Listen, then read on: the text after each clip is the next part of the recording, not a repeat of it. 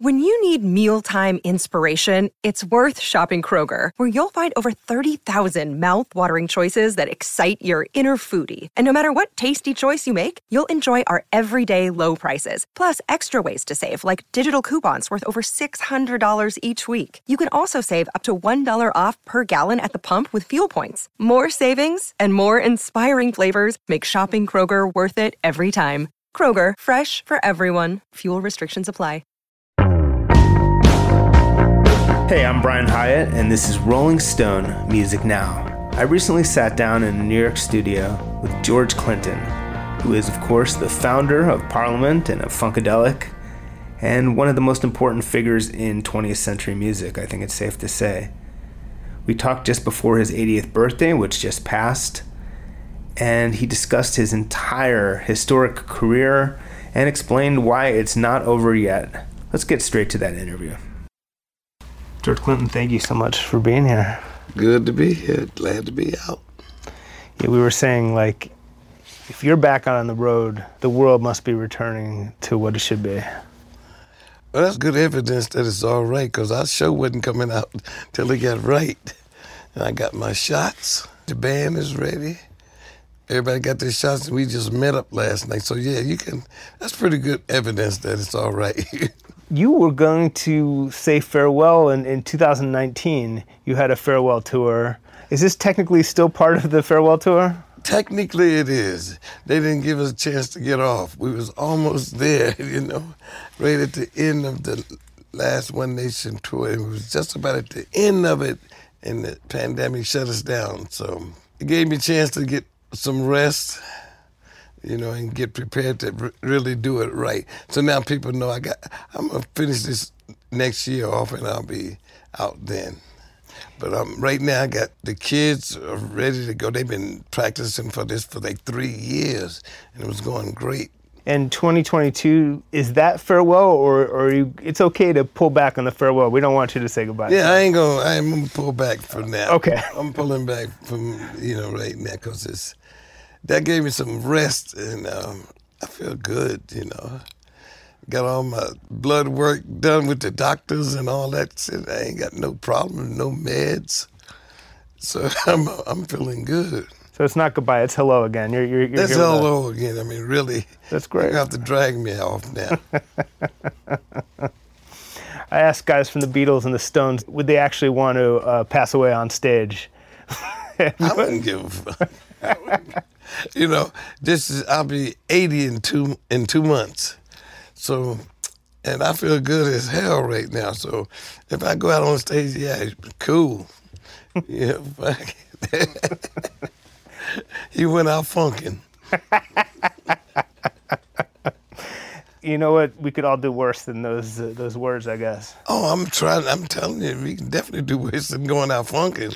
That's easy. Tell me about how you spent the pandemic and what that was like for you. I was lucky when we shut down for the pandemic. I was tired first of all, but because we had just worked real hard to get the new show on the road, and we was rehearsing and getting all that together. And when the pandemic thing happened, we were able to shut down and stop for a minute. And I really didn't have to worry about, because I had another habit that I was really into, and that was painting. Really? Oh, yeah, I did a lot of painting and artsy-fartsy stuff and got carried away with it, and it got good to me. I got an art manager, and we're doing these NFT things, and it's getting really deep. I just have one question about your painting, though. Aren't you colorblind? Oh, yeah, I'm colorblind. That's what make it even funnier, because I don't know what the hell I'm doing. And everybody seemed to like it. And it reminded me of, when we actually started going into funk music as opposed to doo-wop, we was ad-libbing. We was ad-libbing, jamming and grooving, and it became our thing. That became our calling. The funk became our calling. So the art feels the same way, because I didn't know what I was doing. But then when this pandemic happened, I saw another thing I could actually spend my time. I don't do drugs no more, so I have a lot of time off with no work on the road. So I got canvases, spent all kind of money on canvases, And we got a load of stuff, and they call it the Pandemic Series. Wow. And it actually worked out really good. I mean, you said that you were so colorblind that when you look at some of the classic Parliament and Funkadelic album covers, you couldn't really even see what was going on because they were so color dependent. Yeah, I mean, it's just like, I have to like really look closer to see what the shades are at. And doing that and then paint myself, I started getting familiar with the tones, values, and I started seeing colors that way because I got into abstract and shapes and tones and values, and it feels good. And it actually got what they call a lexicon. You can see the handwriting, I did it. That's amazing. Yeah. Did you get to recording any music, writing new music? Oh, I did a lot of music. We did a couple of albums that we're waiting to put out. We're going to do those verses. I don't know the exact date, sometime in August. Right. George Clinton and P-Funk All-Stars versus Parliament Funkadelic. That's kind of cheating, isn't it? Not really, because we're using all of there's people that sample P-Funk. They're going to be part of P-Funk All-Stars. Got it. So it'll be George Clinton and everybody that sampled us against Parliament Funkadelic together. It'll be fun, because they did their version of what we was doing. That's the clones. Does it ever bug you that for a whole generation who hears Atomic Dog, they heard the Snoop song first, and it messes with their perception of it a little bit? No, it makes me feel proud, because it's part of the plan. It's doing that's the only way you're going to stay around. You can't come back the same. Your kids ain't going to like that. You're too old. Get out of here. So that was a good excuse to stay around. They got their version of Atomic Dog. And it's been 2 generations since we did it. Now it's actually out long enough for somebody to re-record the whole thing. I did the whole thing for Trolls in Disney with Anderson .Paak and the other people in there. That made it a brand new song. So when you first heard it being a Snoop Doggy Dogg, I did that with him. Yeah, I was there right when I did my own parts when Dre was doing Snoop and Pac and all of that. I was in the studio. Those weren't samples most of the time. I actually went in and did the live versions of it. So I knew the plan with the L.A. G-Funk. Dre and them used to have a club called Uncle Jam's Army. That was the club. That was our name of our album. They asked us to use the name Uncle Jam's Army. So that was before NWA. So I watched them act. I didn't believe in it at first. I didn't think it. I was so used to New York hardcore rap that I didn't think that was going to be all it was. But they really pulled it off. The Straight Outta Compton whole G-Funk thing still is here. Snoop is Uncle Snoop now. Back then I was Uncle this, Daddy that. Now that whole generation is Uncle, So I watched them, just grow into their thing the same way I watched New York when, early 80s, Africa Bambaataa, if on Uncle Jam's Army, we got the fan names on the back of the album. Africa Bambaata's name is the first one on there, because that was in New York. And I watched that whole Bronx, Brooklyn thing develop, and it worked so thoroughly. I was glad I did get along with hip-hop, because my fear was that the song was going to be on TV, those K-Tel packages where you see all your songs on there. You don't get nothing from that. But at least the sample stuff, you had a chance to put some interpretation on who gets paid for it. Right. They just not getting around to figuring that out. And I'm still here, and I'm glad I took the long way around. What's up, everyone? It's Reality Steve, your #1 source for all things Bachelor Nation and reality TV. Every day, I'm giving you the behind-the-scenes juice and your info on all your Bachelor Nation stories, and also interviewing some of your favorite reality stars. My name has been synonymous with spoilers, but I'm so much more than that. Give me a listen. The Reality Steve Podcast, part of the Believe Network. Just search BLEAV on YouTube or wherever you listen. I've said this to you before, but I mean, one of the things that's so amazing about your career and the fact that you're still here is that you're a walking museum of this of the entire history of a whole strand of American music. I mean, you could go from doo-wop to Kendrick Lamar and beyond, and that's your story. I mean, I prided that a long time ago. Coming out of, New York, Brill Building, worked around the corner here. Being a part of that whole 56, 7, 8, we started in 56 and started coming over here trying to get a record after Frankie Lyman, the Teenagers and all the New York groups, Harlem and Brooklyn and all those groups. We watched it do our thing. And just being a part of rock and roll as it came in, I worked in a record store at 15, and, it was Elvis and Jerry Lee Lewis was my favorite of that whole clique of, that kind of music. Jerry Lee Lewis was it. I watched all of that go into 59 Motown show up. And that was it. I knew I was going to be a part of rock and roll history, doo-wop history, and I made the plans from then. And because Motown was it. I worked right in Joe Bett, right in the Brill Building here. And that to me was a story that I maintained even though we changed the funk. Like we played with the Vanilla Fudge in Connecticut, which we just played the other night, and we used their instruments. So we heard what rock and roll, what R&B sound like over Marshall amp. Once we heard that, we knew, okay, this is what Jimi Hendrix is doing. This is how they get that. And we became loud doo-wop singers, loud Motown singers. That became what we call funkadelic. And we just mixed the two of them, and that became our new thing. I kept my eyes on whenever the music changed. I learned to like the people that was getting ready to put us out. The kids who was getting on your nerve with the new version, we came along with bow, bow, bow, bow, bow, bow, bow, that kind of thing.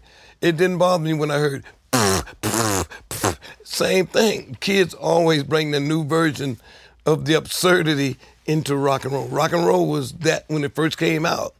And every time I hear a new version of that, it gets on your nerve at first, but then when you let go of that, you're able to, this is it. If I hurry up and get on it, I ain't gonna seem like I'm so old.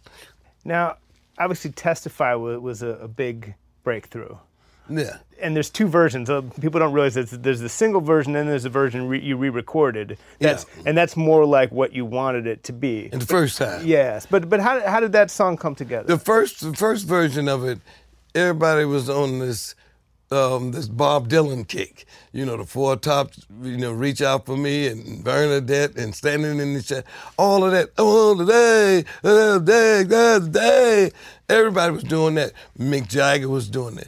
So when we did Friends, Inquisitive Friends, asking me what come over. Friends, inquisitive friends, are asking me what come over. I was doing my interpretation of Bob Dylan, but not Motown, but in between that. I have to admit, until I saw that you said that those songs like Bernadette were influenced by Bob Dylan, that never occurred to me, never. Oh, that was everybody. That was one thing Motown was always up on. Whatever new was happening, they got their versions of the song. They had a bunch of songwriters who could, same as the Brill Building. Yeah. They'll write a song for you in a minute. You did your version of that. And I did my version. Testify was my version of, that era, and like I said, that straight atonal friends and inquisitive friends are asking me what come over me.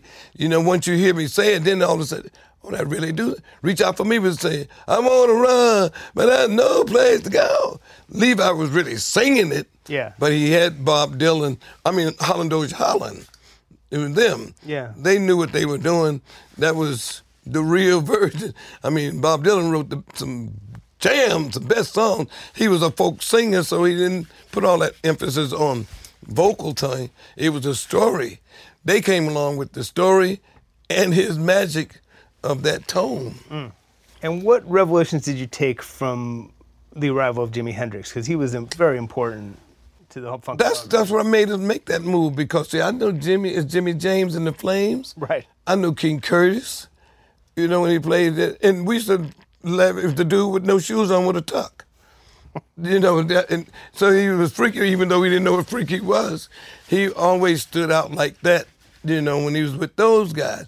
We had a manager, Kit Lambert, right? It was the Who. Kit Lambert, had Track Records. We were on the same label with him. Some of this, they call it Northern Soul. Right. They had a you know, I guess a store making bootleg records or whatever they was doing. But we did some of those with them. And this is Jimmy Jane. What? And when I saw his hair, like, what the hell happened? But then I saw the magic that he did when they did those first things, and what Pete Townsend, Eric Clapton, what they was all saying about who is this dude. I understood what it was. It was the same blues guys that I used to see in the club that played with their teeth, play behind their back, but loud as hell.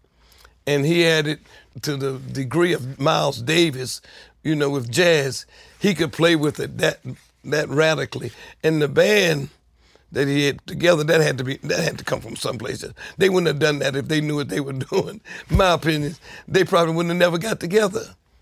You know, but once that happened, that magic of them three, and to me that was the premier version of the Jimmy. A lot of people like the second version, you know, but that to me was, are you experienced? Are you really experienced? They meant that shit. Because you had to get versed in that. Matter of fact, when it came out, I bought Electric Ladyland, Are You Experienced? And Axis Bold as Love. Yeah. Bought all three of them at the same time. Colony Records right around the corner. There were at least two other key influences. One, of course, was someone who would later become your friend, Sly Stone. Before he became part of your life, which is a whole other story, what was his impact on you when you heard him and Family Stone at that point? I first heard of him with Dave Kaperlik. That was his first, his managers that I knew, him and his sister. He was the president at Columbia Records. And we were also over there talking to him because one of our friends, Ernie Harris, was managed by Dave Kaperlik too. So he said, I'm gonna show you somebody. I mean, you can make a record this good. You know, we had did music for my mother and Free Your Mind, Your Ass Will Follow. We was, you know, hot with the psychedelic thing. Sly was on his way pop. And Dave was saying, this is what you got to look like, you know, because we were dark. You know, Sly was bright, and, you know, to me that was the step between Motown and Jimi Hendrix. We tried to go where Jimmy was at and on out, you know, but Dave was saying, this is what you get. Sly, he played that Sly's record.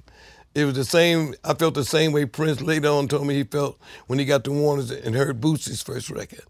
I knew we had to go back in the studio and actually do some other stuff, and that, you know, one year or two later, Bootsy came with us, gave us the opportunity to get the horns, and so that became the Up for the Downs of P-Funk Mothership and all that. And I think it's fair to say another influence was LSD itself. Oh, hell yeah. Yeah. You know, I fought against even thinking that or wanting to say that because a lot of people say, you know, give you inspiration. It took me a long time to wait a minute. I would have never done none of that shit.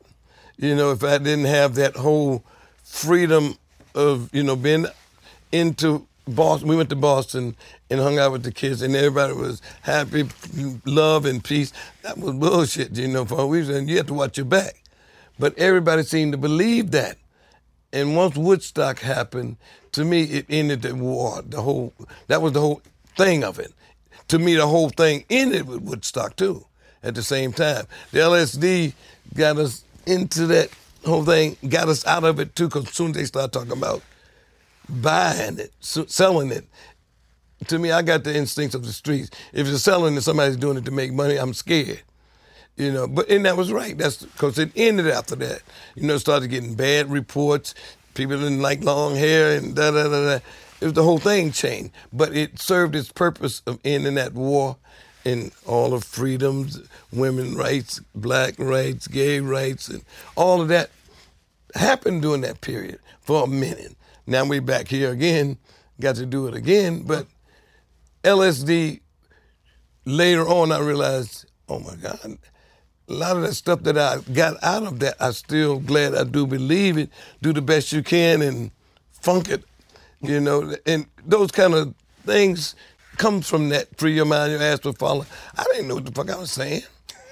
You know, to me, I'm just saying it, you know, because it sounds deep. But after a while, people started writing about it, and And my boy Ernie Harris, who worked in the barbershop with me, say, no, you being channeled, shit coming through you, blah, blah, blah. I ain't dealing with none of that. One thing that is hard for me to conceptualize is you don't really play an instrument, right? I mean, They call head sessions. Yeah, but you've been writing songs since the 50s and not just for yourself. So how did that work? At first, you sung the parts. Yeah. In the 50s, you actually sung the bass parts. That was part of the background, and the tenors and the guitars. The vocals did everything. Right. So by the time they started making grooves for it, you pretty much knew what was going on. And like I said, then at the Brill Building, you had the Phil Spectors, the Carole Kings, and the Don Kirshner's.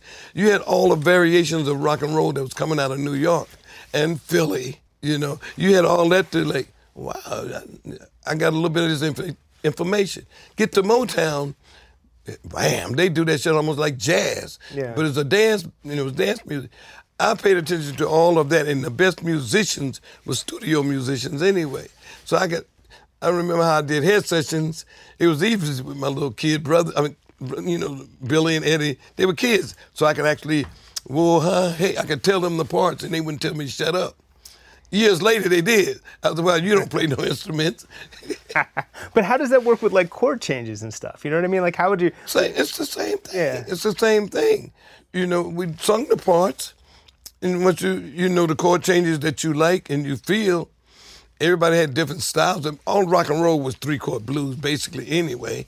You know, and they started getting slick. You know, like when we went out on the road first time, we tried to sing 7 Rooms of Gloom by the Four Tops. Yeah. I need you, darling, desperately. We didn't realize you have to have sheet music for that. Your average band can't play that from the ear. We got to the Apollo and effed up worse than we had ever in our life because we didn't have our band. And we was trying to sing a song, and we thought the band could ad-lib it. No, you can't ad-lib them kind of chords. Yeah. You know, and so you learn pretty much how to do it. Matter of fact, I can do it on the fly now better than I can in the studio because you get in that zone and it just come to you. You ain't got to get deep or think about it. It ain't no real logic to the stuff they say nowadays. You can just say words nowadays. That's the style. If you listen to rhymes and things, that hip hop music now, it's like they have a whole new thing. That ain't deep no more. They got a whole nother mumble vibe going. That's pretty soon there's gonna be some classical records mumbling, you know. Once you said a key thing was learning to keep an audience captivated even with a slow tempo. Yeah. Oh, we got that again from the Vanilla Fudge. Really? Yeah, they did dun dun dun dun dun dun set me free. Why don't you, babe? Set me free, why don't you, babe? Get out my life. That long vibrato, that was the Supreme songs. They did like a heavy slow version of that? Heavy slow version with that Marshall amps and shit. Yeah. Shadow Morton did it, you know, and so it was really out there. But he did that one. They did People Get Ready. There's a really slow, and they mastered that slow tempo. Otis Redding did it. He mastered being able to do it, something slow and keep your attention. That's the hardest thing in the world to do because the dynamics got to be, you know, all the time. You can't let up. We started doing that Bernie always thought it was too dark, you know, but it was bluesy. And I saw all the stuff that rock and roll bands were getting away with, almost being bluesy. No, we're going to do this, and we did it. To me, you do it with confidence. Anything you do with confidence, people think you mean it, it's all right. No, you don't lose faith in it. And once they get into it, you get in that threshold of in the zone, then it's like, it's more than doing it fast because everybody can get up there, play at the highest energy, and you peak. But do that slow, you really got something going. When did you start thinking of funk as a genre, as like the genre you were working in? After Testify, and like I said, seeing Jimi Hendrix, Cream, they did rock and roll and blues like my mother. To me, the only genre that wasn't taken was that New Orleans version of R&B. Get out my life, woman. Get out my life, woman. You don't love me no more. They were really the funky. And to me, we could actually get away with that version of it. Because if you know, the Neville Brothers came out around the same time. All that stuff was pop. It was R&B for a minute, it went through the clubs. But Aaron Neville's and all those songs are pop. And so I realized, okay, we'll do this version of it. Whoa, hi, hey. Everybody was saying, what the hell are you talking about? What you're saying? It was a groove. And that's the whole theme of Funkadelic. So it was immediately after Testify and trying to get a couple of follow-ups, and I realized it's hard as hell to get a 45. If you get 3 in a row, you're lucky. You know what I'm saying? And by the 4th, then you're too old, usually, to try to do it. Blues, R&B, and that stuff, they was 50 and 60-year-old people still doing that. I looked at B.B. King when he turned 50, and I was like, I ain't in no hurry. To me, it gave you time, Did any of the New Orleans guys ever comment on the fact that you were, because you had no connection to New Orleans whatsoever? Not then, but years later, yeah. We became really tight with the family, the Neville brothers, grandkids, kids, all of them, Alan Toussaint, over the years, because they compared us, the good old music, Mama What's a Funkadelic, they compared that with Sissy Strut, because it was a track for a group to sing on, and the group wasn't there. It was just a band track. And that became a sound, and we started being proud of it. Once you feel proud of it, then you ain't, because otherwise funk would have been for old folks if we didn't do it the way we did it. And then we started doing the costumes once I went to Canada, and so that, if you make it look like church, but not church, wear diapers, somebody else got a robe on. Well, there's a little bit of Mardi Gras in that too. I never thought of that. We didn't know it on purpose. We didn't do it on purpose, but years later we was able to use that as the, a carnival, but especially when Mothership came, it was time to go back to being bright like Sly. It was definitely Mardi Gras then because it was a spaceship. We had leather suits on that cost 10 times more than anything anybody else was wearing. So it was totally opposite from a diaper, in a sheet.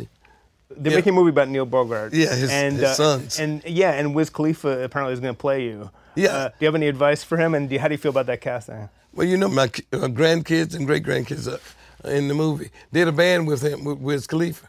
Perfect. Yeah, they're playing their parts with him. From what they said, they say he was on it. They're probably doing a quick version of it. They're not emphasizing no one, but they emphasize basically Neil. Right. It's about Neil. It's not about it's you. About it's Neil. not about his kids. It's not about, When Neil go all the way back to Buddha or Neil Scott. See, I know his whole history from working with him and Cecil Holmes right here when he was Buddha. So he have a whole lot of story to tell. We was just one of a whole bunch of groups that he made big. I love that he would ship gold and return platinum, they say.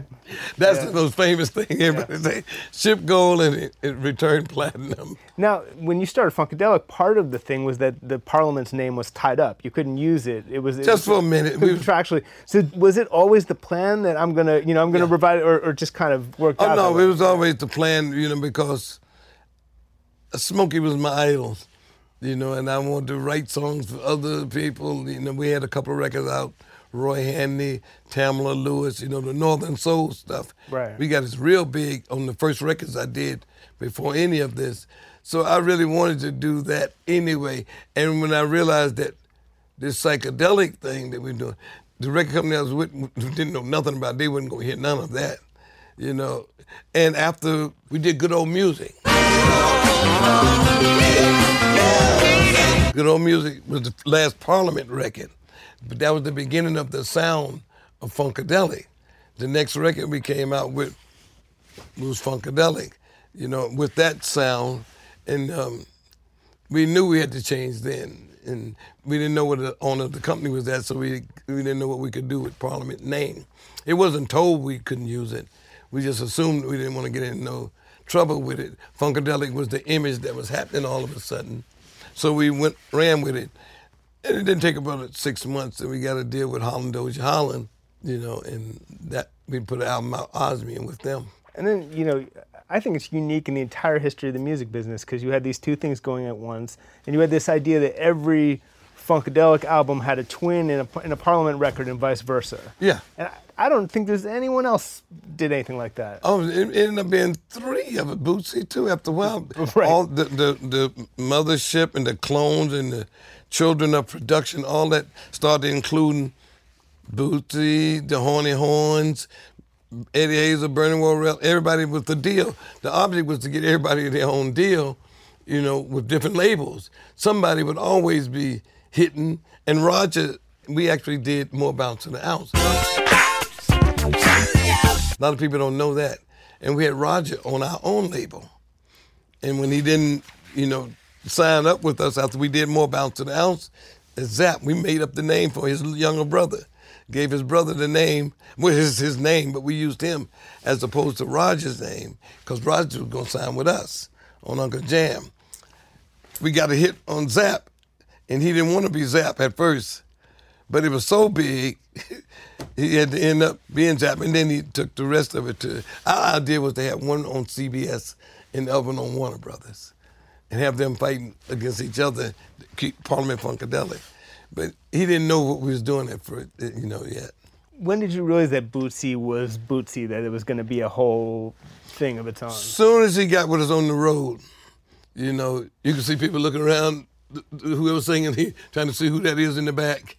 Because he had the Funkadelic image, but it was a Bootsy version of it. It was another thing. It was Jimi Hendrix, but not bubblegum, but pop, Kitty.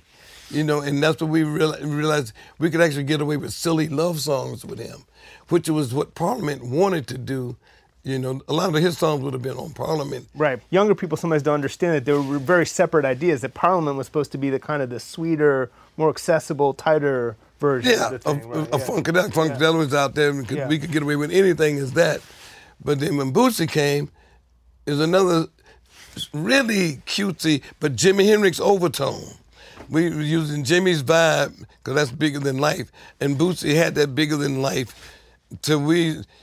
I'm not second, but the next record was Bootzilla.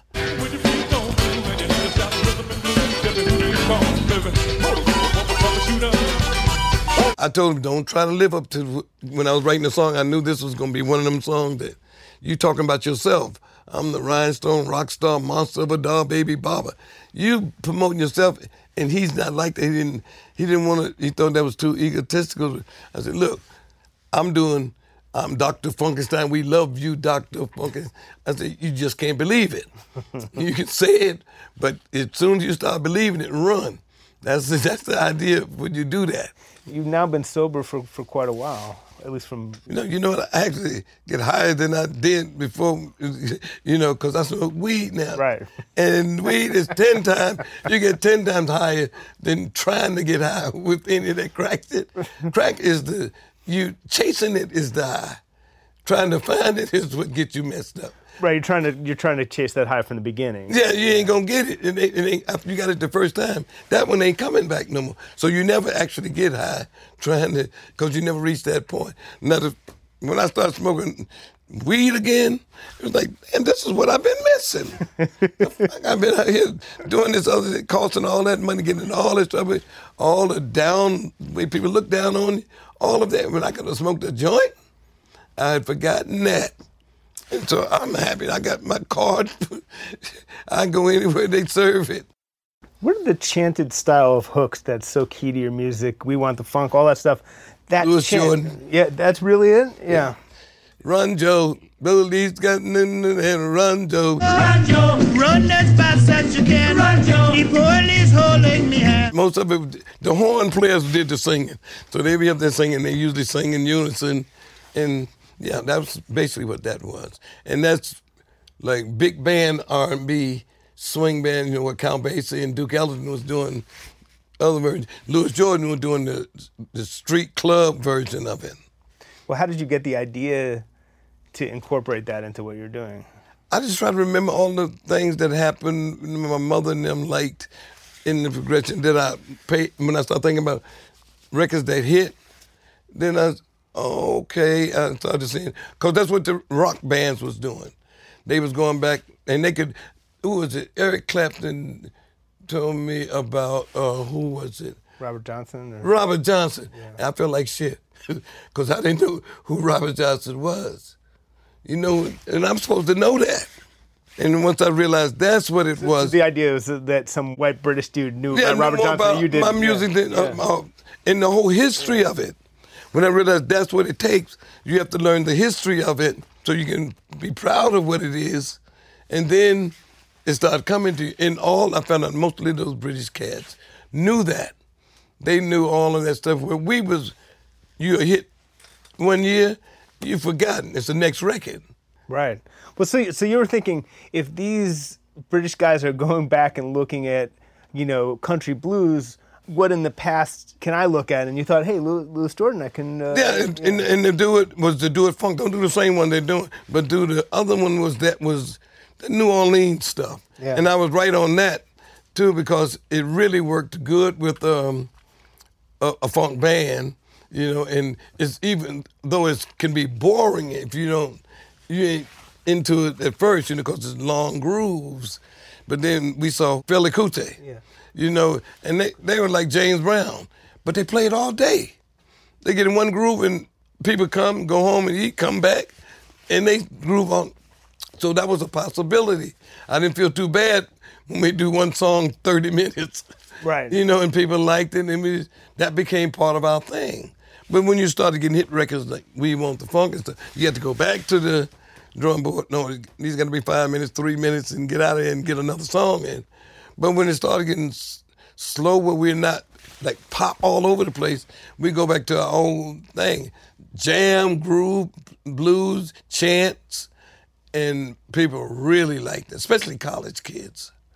We always get a new set of fans every year when we play college. Freshmen be like, oh, this is Funkadelic? Oh my God, free your mind, your ass will follow. Right now, Maggot Brain 50th anniversary. And Chili Peppers, they know more about Free Your Mind album than I do. We never played Free Your Mind, none of those songs on stage. We chanted some of the chants. They'll play the whole record for you. And I found out most of the punk rocks, that was their favorite. Yeah. And I did it for that reason, knowing that when we did it, this ain't going to, basically a joke. We was all high as hell. But I knew that once we put that one in the thing, we didn't have to worry about following no 45s no more. Once we did that one, we was out of the bag. We didn't have to do, they was glad when we did anything that came somewhere close to normal. Because we had done Free Your Mind, which worked for a few people, but those people gets bigger and bigger over the years.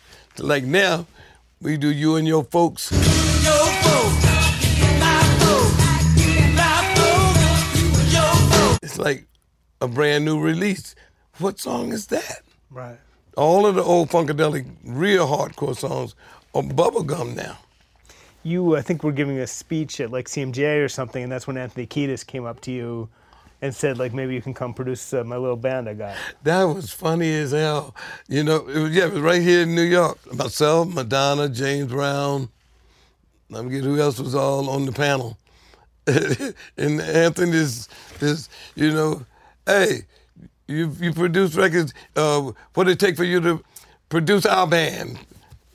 And I just said, come out, I'm living on a farm out in Brooklyn, Michigan, blah, blah, blah, blah, blah. Come out there and talk to me. A couple of weeks later, him, Flea, and their manager showed up on the front porch. We come to talk about it. And we talked, and the next thing I know, they was out there for like 3 weeks to a month, stayed with me, and they were so crazy, so wild. I'm thinking they too wild for me. I had to take them into Detroit and get them up their own apartment. Because the police come here, they gonna lock me up. They ain't gonna lock them up. Well, they were using his stuff at the time, right? Oh, I was doing my thing, and they were doing their thing. But see, I had been through that already. I had been through that back in Jersey at the barbershop, and I'm like, oh no, that's one we missed. We had people in the band that, that got high, but we had got out of that one, and so that scared Anthony. They were like young and wild and energy, You had to revive one of them, didn't you? Yeah, Anthony. I didn't. The band did. They did. They did. I mean, that we were so used to that, and I just told him somebody's on his nuts. He'll be all right. But no, those are. I think one of them wrote a book. I think him or Flea wrote a book about it. They had fun there. I took him to see Aretha Franklin, and she was hot. And a friend of mine had a big white rose, and we drove over to see them, and they were so proud. They were more 18 at the time. And they were the ones that stayed like that with us. So when they first got their Grammy, they called us, and we did Give It Away. Yeah. Together. We just recorded that. Really? It's going to be on our next album. With them as guests? No, or is it just you guys? Just us, yeah. Oh, that's great. I mean, we've talked about this before, but it's clear that you, from the Chili Peppers to other stuff, to you being influenced by Cream, that you don't necessarily see it as white musicians having appropriated, as they say, black music. You see it as more of a back and forth, you've said. Yeah. I mean, it's just musicians playing. You play all kind of music. We just did Chinese songs just not too long ago. Did Atomic Dog. It's just musicians. And the thing is to do stuff that you hear from other people to get influenced by. That's how it spread. That's how it's going to be, one world music eventually. You can see that in Stevie. You can hear when he went to another country and got a melody from some place that he liked. That's the way music is. You trade the melodies, you trade the customs and all that. Of course, some people are going to get away with it better than other people at any given time. So we take pop music and do the same thing with it. I mean, I guess if there were white musicians making money off the blues that the black musicians never got to make, though, that's kind of troubling. Oh, it's kind of troubling. That's not the music. That's the business part of it that you got to straighten out. Somebody else got to take care of the musicians, go in and do it. And ain't nobody going to turn nothing down. A lot of them said, we shouldn't have it better than the people that made it. But musicians, they just be feeling the music and stuff. Like I say, the business got to come up and get right. Right now, I'm working with attorney Ben Crump. He's helping me with the copyright recapture stuff, and we trying to give the information to people who copyright is coming back to them. We're gonna make an announcement that, okay, you made this record 35 years ago, your stuff is coming up for recapture. We're gonna start doing that on my birthday. We're gonna announce that as our foundation to help people to get their copyrights back, so it can be a more equitable thing for people that write, R&B music or any music. I mean, because it's all the same when you're down in the gutter now. It's just that your privilege will get you there first if you're white.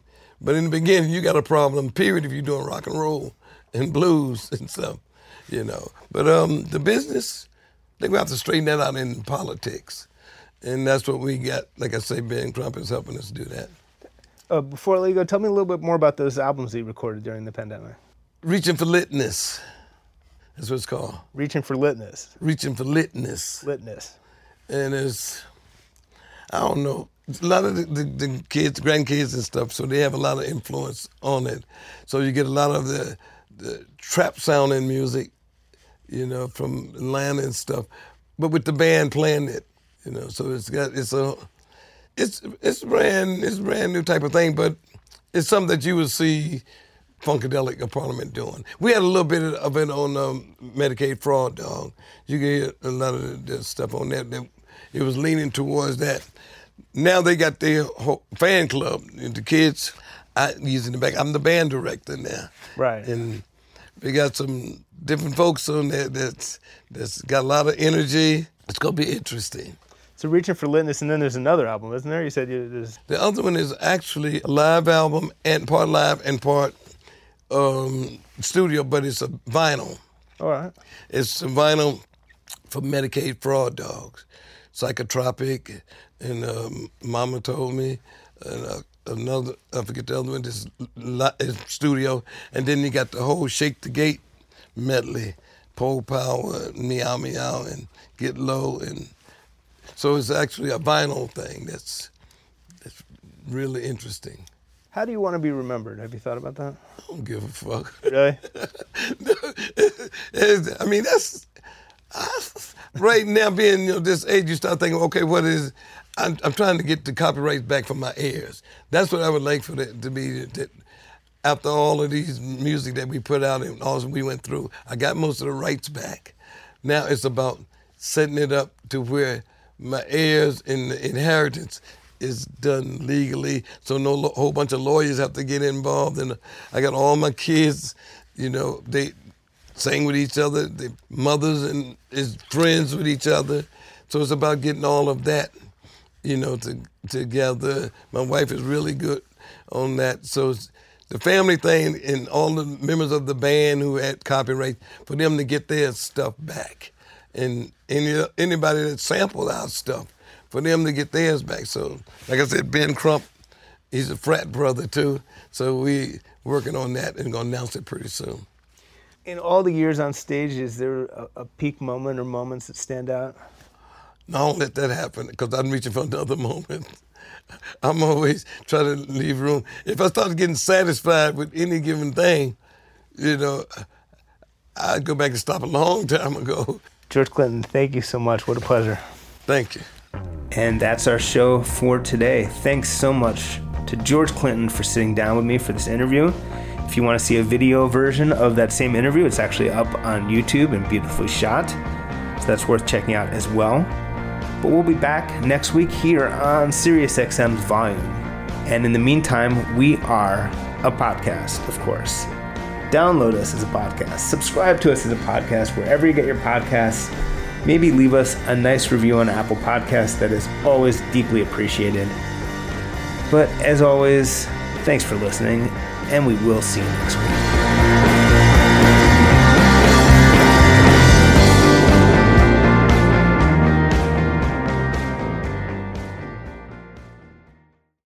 Welcome to Talkville, the ultimate Smallville rewatch podcast. Guest star Sarah Carter as Alicia Baker, although I didn't really work with her a lot. But Tom did, and they had some real big smoochy scenes. Yeah. Can we talk about that? Could there be any more sex? What was a 3-page makeout scene that just kept going? Good Lord, we get it. They have chemistry. Jump in now or catch up on any of the past seasons of Talkville on YouTube or wherever you listen.